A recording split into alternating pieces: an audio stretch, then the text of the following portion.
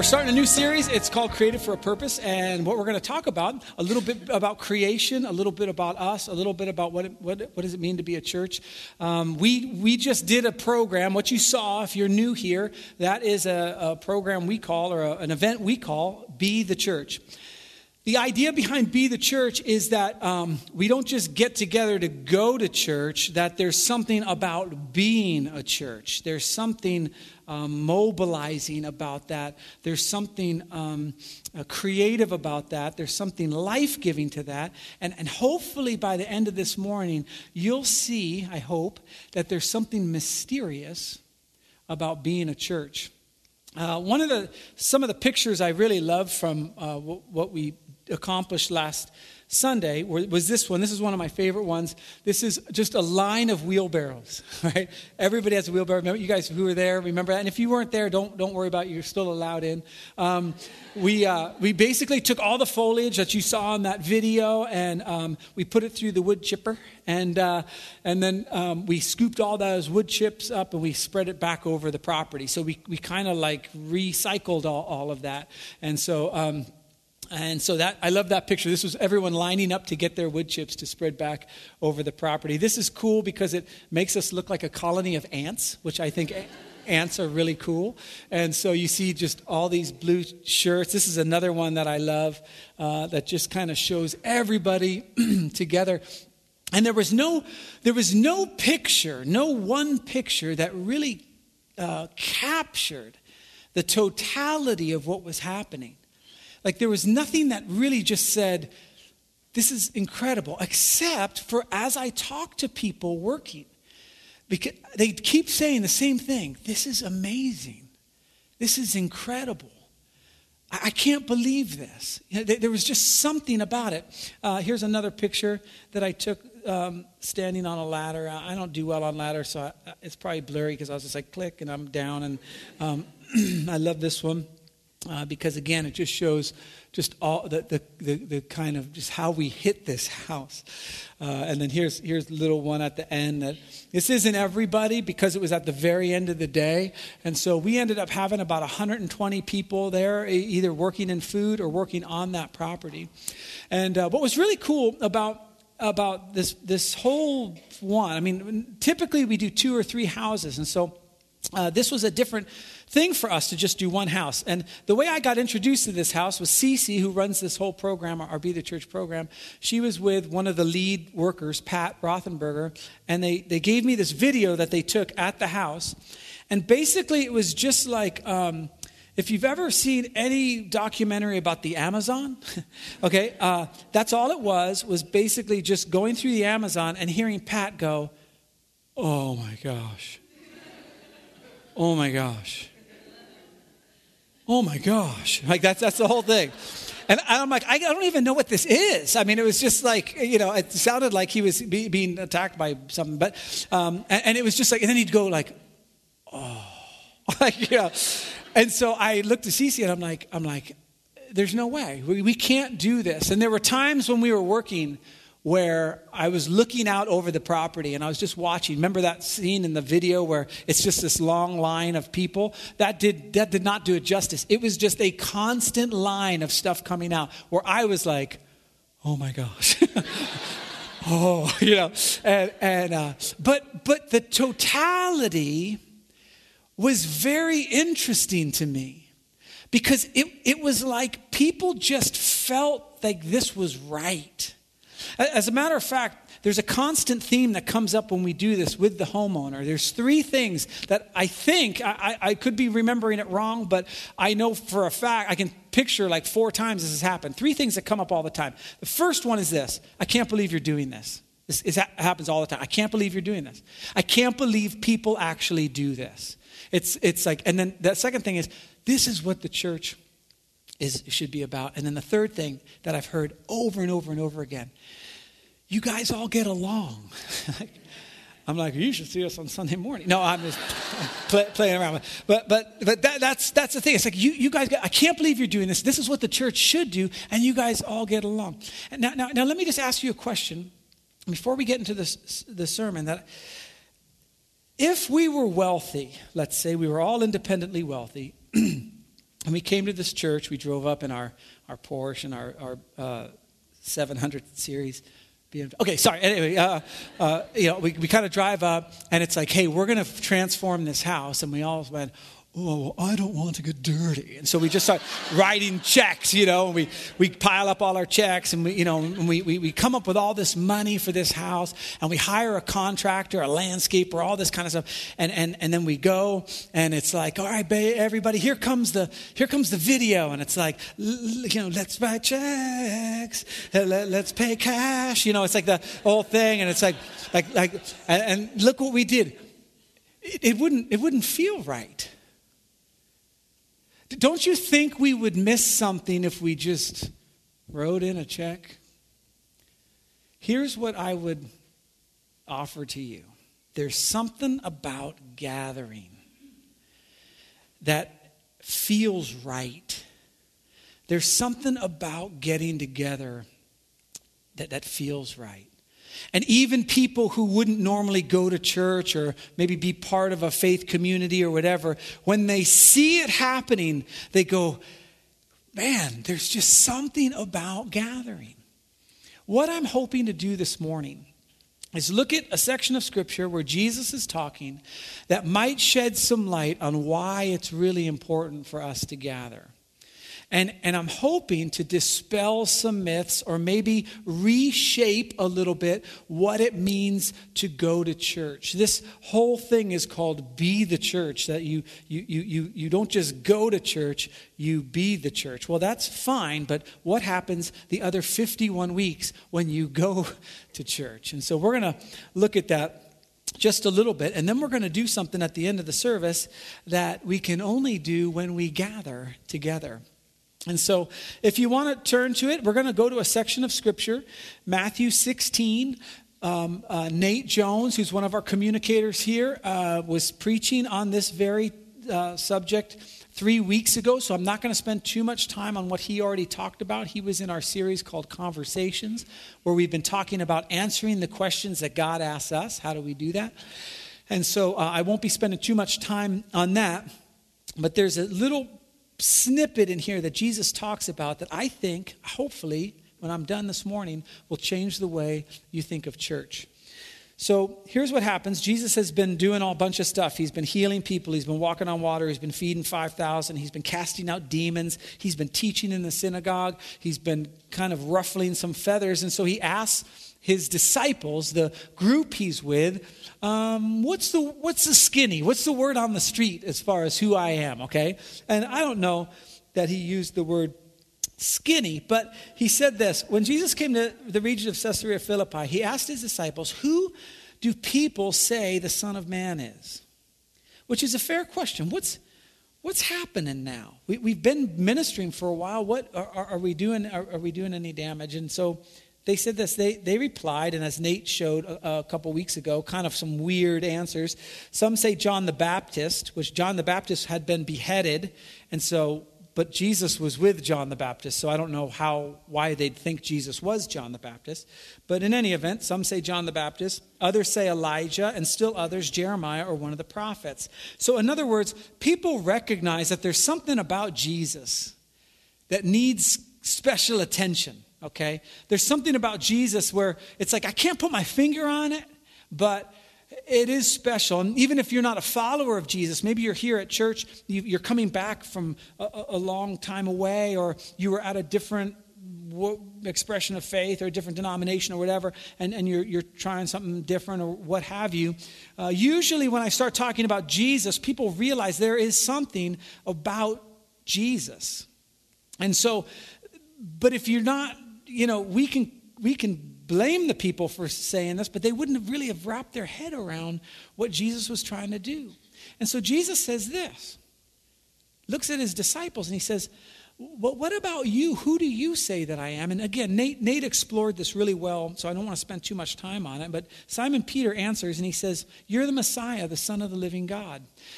Now, what Jesus is going to point out, you'll see in a second, is that you just don't come to that conclusion, or you wouldn't have come to that conclusion right then when Peter came to that conclusion.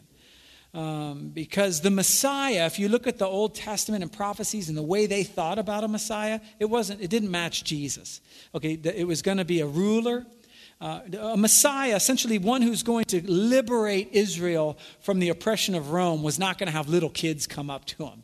Okay, that isn't what a Messiah does. And so there were some things about Jesus that didn't match up, and so you'd struggle with that connection. And Peter nails it. He says, you're the Messiah, the Son of the living God. As a matter of fact, Jesus is so stoked about this that he says, blessed are you, Simon, son of Jonah, or if you're reading another version, it might say Bar Jonah, which just means son of Jonah. For this was not revealed to you by flesh and blood, but by my Father in heaven. In other words, God the Father imparted something to you that will bless you, this understanding that I'm the Messiah. You are blessed because of that. Now, we could just stop there, or Jesus just could have stopped right there and just said, great job, Peter. You got saved, or you understand Jesus, or, this was the whole point, so congratulations. But he takes this idea that this means so much more, this idea that Jesus is the Messiah means so much more, that he adds this other little sentence that I hope we can capture this morning. He says, you're blessed because you didn't come to this on your own, okay? It was my heavenly Father. And he says this, and I tell you that you are Peter, and on this rock I will build my church. Now, when you see the word church, some of you go, ooh, because church has meant some different things in your past. For some of you, you think of church and you think building the church means adding numbers to a church, or you think of maybe different denominations. Maybe some of you have been wounded by a church, that you were at a place that everyone called church, you should go every Sunday and all this kind of stuff, and they seemed judgmental there. They seemed hypocritical. Maybe they made promises and didn't keep it. Maybe they did things even worse than that. And we call this church. The thing is, Jesus never used the word church. In fact, Jesus didn't even have a building in mind. Now, I am all for church buildings. I can feed my family because of this church building. This is what I do for a living. But what I'm hoping to do this morning is give you a different idea of what church is. When Jesus used the word church, he used this, he actually spoke Aramaic, and then they translated it into Greek, and then we translated it into English. But this Greek word is ecclesia, okay? It just means gathering. That's all it means. Church just means gathering. And so Jesus is saying this, blessed are you, Simon, son of Jonah, for flesh and blood did not reveal this to you, but my heavenly Father, but my Father in heaven. And now I call you Peter, and upon this rock I will build my gathering. People will gather around this idea that I am the Messiah. And the word build doesn't mean expand build, like I'll keep adding more and more people and that will be the church. It literally means these gatherings will come to completion. Upon this idea that I am the Messiah, we will gather around that idea. That's what church is. And so, for some of you, you're like, I know, I've been saying that for years, right? Like, why do I need to? And again, like for people who listen to our podcast and don't attend our church, they're probably on the treadmill right now because it's recorded. And they're like going, see, I told you I didn't need to go to church. Well, to them, I would just say, stop looking at that girl, okay? Number one, if you're at the gym. And number two, just keep listening, because what we're going to get to is the idea of what it means to gather and how important that really is. And so in human history, you could make a theological argument that when the church started, when Jesus died on the cross and the church started, that there were no church buildings, and you'd be right. There were no church buildings when that started. These gatherings, the ecclesia, would meet in people's homes. And so that's kind of how it started. And sometimes in some places they've done some historical things. There were places that had some gathering halls that they think people met at for church, for their gathering around the idea that Jesus is the Messiah. But there were no church buildings, and then the church kind of got power and started building big buildings and started taking control of things and getting into politics and really being a heavy-handed authority on people. And that started getting people upset. And then the Reformation came. And again, you guys are like, and it's like, this is welcome to church. No, I'm just kidding. But that's what was happening. And then we hit what we call modernity, and that's like the Industrial Revolution and all that. And church began to change. As we came into this idea of modernity, we started going to church to learn. We started going to church to hear a sermon, to be informed. And back in the day, everything was in Latin. You didn't even know what the guy was saying. You just come to church. You just come to the gathering. And that was it. And people met God there. Even when you couldn't understand the priest, people would have spiritual experiences in those gatherings.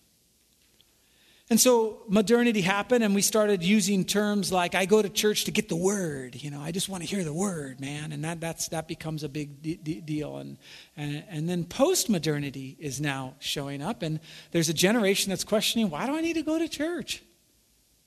And they're thinkers, and they go, it wasn't church back when Jesus was around, so why do I need to go to church? And so the question used to be, and some of us are old enough to remember this, you would just ask somebody out of the blue, you take it for granted, where do you go to church?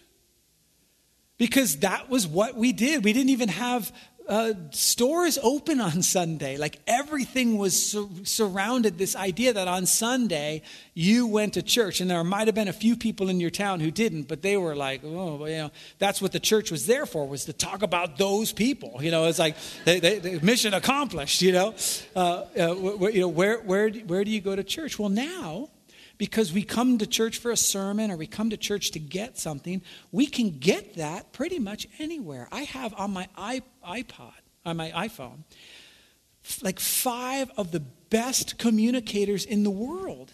I can listen to them. I've got our podcast. I've got, Anyway, like I can get a great sermon on a treadmill. I can get everything that I needed to, when I go to church, I can get everything I need just whenever I want. Why go to church? Because Jesus never intended for you to go to church. Jesus intended you to gather in his name. It's upon the revelation that Jesus is the Messiah that we gather here. Now, you may like the sermon, may not like the sermon. You may like the music, not like the music. You may like the person sitting next to you or not like the person sitting next to you. Most of you are going home with that person, so I would hope that you'd like them, at least at some point. And so the idea of the church, what Jesus is trying to say, is that when you gather in my name, something happens that wouldn't happen if you were just on your own. So here's the question, really, that you should be asking yourself, or at work. Don't ask people at work this question because they'll punch you in the neck, because it doesn't really sound that great. But here's what he said. What gathering in Jesus' name do you prioritize? What gathering in Jesus' name do you prioritize? Not where do you go to church. But is there a gathering that you do consistently, that you prioritize, that you kind of wrap your week around? Do you have a gathering like that? Because there's something mystical, something important about that. Now, several of you might say, yes, it's my small group. And that's fantastic. That would count as a gathering in Jesus' name that you would prioritize. That is, many churches in our history were in a house with just a few people gathering in Jesus' name. That is the church. You can go to that. But the only thing I'd push back a little bit on is is it consistent? If you take the summer off for your small group, that's not quite prioritizing gathering in Jesus' name. It doesn't make a very good substitute if you look historically and you look at kind of the model that Paul seems to be talking about all that. There seems to be this weekly rhythm that we prioritize the rest of our lives around. This gathering that is the center of what we do. Now, for those of you who are smart or cynical or whatever, you're like, he's trying to get me to come to church every week. Absolutely, and we'll get to that in a second. So watch what happens. So let's review just 1 second. He says, and I tell you that you're Peter, and on this rock I'll build my gatherings. I'll build my church. So when you gather around this idea that I'm the Messiah, that I am your rabbi, that a life lived model that I've modeled, when you do that, when you gather, when you just come here, and Bob has a beautiful way of saying this every morning and every Sunday, and I just so appreciate it. He says, if you got up, got dressed, and got here, you've made God happy. But you've done something else. And I can't really explain it. You have blessed those around you just by your presence. Just by being here, you have brought something. Now you say, well, you need to know my life. If you saw my life, you probably wouldn't want me with you. That's just a lie. You're theologically inaccurate. It's a lie. Just being here does something. If we wrote a check for Be the Church and we sent contractors there, we would miss a spiritual element of the gathering that happened there, of us just all being together. And what was interesting, if you were there, was it didn't matter how small or how old people were. It was just cool to have them there. Why? Because it was a church event. It was a gathering under the name of, in Jesus' name. Now watch what happens. I tell you that you're Peter, and on this rock I'll build my gathering. And watch what happens. This is incredible. When you gather, this is why, and again, not to push or poke too much, listening to a podcast doesn't quite do it. If church is all about information, then fine. Then that's okay. But watch what happens. Watch what happens to this gathering. The gates of Hades will not overcome it. The gathering is very, very important. Not just the message or the music. Just being here with one another. Even if you're just sitting there. Now, in the fall, we're going to push you to take an even greater step. And that gathering will happen in circles rather than rows. And that you will maybe commit to a small group. We'll get to that in the coming weeks. But it's this idea that the gates of Hades will not overcome the gathering. It's not the church, it's not coming to church, that's just works and legalism. But if you get the gathering into a rhythm of your life, and if we bless each other with each other, just being here and singing and being a part of it, it really doesn't matter what happens here. Because the gathering, the gates of Hades will not overcome it. I just wrote this down. The gates of Hades will not prevail over the gathering. Now then Jesus goes into another verse that if you can explain it to me, God bless you, because I don't quite understand what this is. I know a lot of the different thought behind what this verse is. But instead of trying to figure out what it actually means, because in some charismatic expressions of faith, it means something different, and in different conservative expressions of faith, it means something different. And so you can send me an email of what it really means. That's fine. But what I want you to get this morning is the mystery of it. The mystery of the gathering. That something happens in the kingdom of God and the kingdom of heaven that I can't really explain. And so Jesus says, on this rock I will build my gatherings all over, and the gates of Hades will not prevail against it. And then he says this, I'll give you the keys of the kingdom of heaven. Whatever you bind on earth will be bound in heaven. Whatever you loose on earth will be loosed in heaven. Now, again, some of you know, I know exactly what that means. I read a book on binding and loosing and all this kind of stuff. And God bless you. The thing is, it's a mystery. There's something that happens in the gathering. Now, matter of fact, I wrote that down.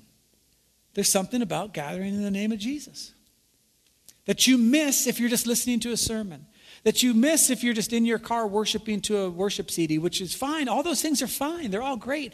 But there's something, when you miss the gathering, you miss something mystical.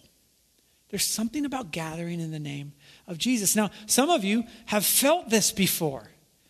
Some of you, matter of fact, I've met several people who just, when they walked in the back door, they came late or whatever, and they didn't want to talk to anybody. They didn't want to see anybody. They didn't want to get to know anybody. They're just coming back into church, and they walk through the back door, and they just go, I just felt the presence of God. That's because we're here, gathering in the name of Jesus. You bring a little bit of that every time you come here. This is why we say we're glad you're here. This is why we say see you next week. This is why we say if you got up, got dressed, and got here, you made God happy because it's true. Now, you can push back and you say a little bit, John, look, first of all, we're all busy and, all this kind of stuff, and you're starting to make me feel guilty, and that's the last thing I want. No, actually, it's really the first thing I want to do because it makes me feel good. No, but here's, if I had it my way, there's about 400 people in this church that call it their church home. If I had it my way, everyone would be here every week. That would just be my thing. Now, here's why. Just hear me out. You don't have to believe me, but just hear me out. Is that I have seen this work. I have seen the gatherings bring healing, even when the people gathered didn't even know it was happening. They didn't even know their presence of singing, like everyone singing together. They didn't even know the effect it had on somebody's soul. Because you added your tiny voice to the thing, or just as we get together and all this kind of stuff, you have no idea the kingdom work you do just by being present, just by bringing what God is doing in your life to a group like this. And so I make no bones about it. I would like everybody to be here every week, and here's why: because I think this verse is true. I think that there's something that happens when we gather. And I think when we come and we listen to the word and we sing and we're together, there's something mystical that happens. I really believe that the gates of Hades cannot prevail against that. And so that's one thing. I believe theologically it's accurate that and some of you are like, does he know we're going on vacation next week? No, but I don't look at your calendar, but don't worry about it, okay? That's not my point. The second thing is, I've seen it in my own life. Like, I've experienced this. Believe it or not, I've gone to church for months on end where I didn't even like going to church. The pastor was particularly annoying for those 3 months or whatever. Or I read a book and I was really pumped up about something and that particular church wasn't doing it. And so I would just sit there like, oh, we're missing the whole point. It's like, and so I wrestled through that. But my wife would just be like, I thought you were supposed to be a pastor someday. I'm like, that's the problem with the church today. You're so judgmental. No, but whatever it is. And so fighting through that, I watched the gathering week after week, that rhythm begin to transform my mind and transform my heart to where I have several times where I was sitting in a chair at that point, not a pew, was sitting in a chair where I went, you know what? This is ridiculous. And the next week, nothing changed, but I was worshiping with joy. Because the gathering did that. The enemy wanted to use my pride, and I know this, and I'm better than this. And again, if you don't like something in the church, great. I'm just telling you what happened to me. I watched the gathering transform me. And so all of a sudden, the next week, here I am. I'm raising my hands. I'm stoked. I like the message, whatever. Why? Because the gathering transformed me. Here's the third reason. So one is, I think it's theologically accurate. Number two, I've seen it transform my own life. I've seen the gathering do this. And the person next to me had none of the people in the room knew they were helping me do this. They were helping me get through this. Because I would watch them worship with joy. I would watch them, and I'm like, man, what is going on? And it would transform me. The third thing is the people that I want to emulate, that I see the power of God working mightily in, they've adopted this pattern of prioritizing gathering in the name of Jesus. That there's something about that prioritization that makes a difference in their life. And so I do it. I mean, now I do it because I won't get paid. But back in the day, I would just go because I watched this model. So it was theologically accurate. I'd seen it already work in my own life, and I watched it work in the lives of others. Let me give you a switch gears for just a little bit, and we'll wrap it up. But in Ephesians is a letter that Paul wrote to a church, actually the churches in Ephesus, the saints in Ephesus. We don't know whether it was just one church or it just got distributed to many gatherings, which I imagine it did. And so he was writing this, and he listen to how he describes the gathering. Like going to church every Sunday, yeah, I'm with you. I would rather go to the beach or whatever. But I don't think I want to miss out on what Paul is about to explain to us. Ephesians chapter 2, verse 19. Consequently, you're no longer foreigners and strangers, but fellow citizens with God's people. Like, let me put it this way. You're part of something bigger than yourself. You're not an outcast. You didn't just come into this thing and you're a foreigner or a stranger. The gathering will allow you to come in. This is why at Living Spring we talk about, even if you're not a follower of Jesus just yet, that you can still belong before you believe. That you can still be a part of this gathering before you have all your theology figured out or all that kind of stuff. And so he says, you're no longer foreigners or strangers, but fellow citizens with God's people and also members of his household. Have you ever had a time, and maybe you come from a really dysfunctional family and you've never experienced this, but if you use your imagination, you probably could understand what it would feel like. You're with your family and you're not doing anything. You're just with them. Maybe you're eating hors d'oeuvres or something. You're just with your family. And you think to yourself, because every family has hors d'oeuvres, right? I mean, wow, at least mine does. Okay. Anyway, so you're doing whatever. Stop. You're getting me off topic. So you're with your family, and you're just kicking back, and you look around and you go, this is awesome. Now, if I were to say to you, how was the time with your family? And you're like, oh, it was just so great. What was great? Like, what'd you do? We didn't do anything. Well, did you play a game? No. Did you sing a song? No. What'd you do? We were just together. This is what it means to be a member of God's household. This is what it means to gather in the name of Jesus. So this morning you might leave and go, I like the sermon, didn't like the sermon, but the fact that you're just together, experiencing God together. There's something about that. And so Paul's talking about that. And he says, there's also members of his household. He says, built on the foundation of the apostles and prophets. And so he's reaching back into several centuries and going, this is all part of something much larger. As a matter of fact, one of the most exciting things about our gathering this morning is that there are gatherings happening all over the world. Some gatherings are happening in places where if they were found out, they'd be killed. And yet they're gathering. And so we're connected to something that's happening globally on this very day. For some expressions, it was yesterday and whatever. But we're part of something big. And this is what Paul's trying to get us. And also that it reaches back generations. I was kind of making fun a little bit of some generations before us. But those were faithful saints gathering weekly. And a lot of them, many of them, probably most of them, were trying to live out their salvation with fear and trembling, and they would do it in the gathering.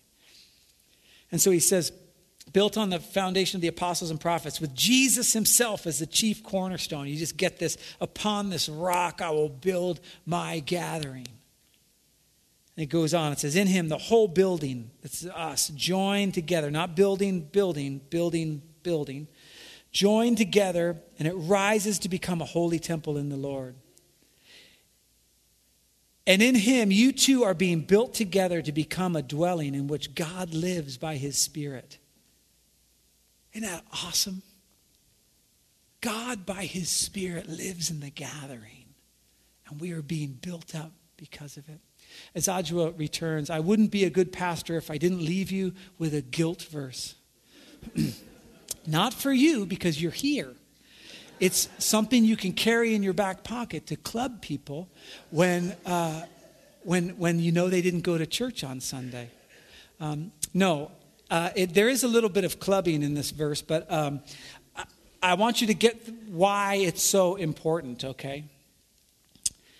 It says, and let us consider how we may spur one another on toward love and good deeds. Like, let's figure out how can we strengthen each other? How can we get to a place where the gates of hell cannot prevail against the gathering? How do we do that? And here's the number one thing the writer of Hebrews brings up. Not giving up meeting together. That's incredible to me. Like how we spur one another on to loving good deeds. You think, well, I don't know how to do that. It's not giving up meeting together. It goes on, as some are in the habit of doing. Now again, that's the club verse, and so just bring it, and you're like, oh, you weren't at church? Huh, that's interesting. I read in Hebrews, and you can kind of do that. Well, you're on your iPhone, so you're probably doing that or whatever. Now watch, not giving up meeting together, some in the habit, but encouraging one another. Well, how do you do that? By gathering. It's the very act of gathering that provides the encouragement for some people to get through the week. Now, that might not be you. You might be like, well, I'm doing fine. I just kind of go to church. I just can't tell you how important it is that you're here for the person that needs you here, because it's the gathering in the name of Jesus. One of the things we get to do as we gather is take communion together. It's one of the things that the gathering is designed for, is to take the body and blood of Jesus. We're going to hold off on that. Yeah. And so if the ushers would come forward, and maybe for you, you're like, man, I don't know. Everyone's welcome to the table of Christ. Now, if you feel uncomfortable or I'm not ready to kind of be that part of the gathering, that's fine. That's completely fine. But on the night that Jesus was betrayed, he took the bread. It was the Passover meal, and he was with his disciples, and he took the bread and he blessed it and he broke it. And he said, this is my body. Now, what we're about to do this morning is supposed to happen in the gathering.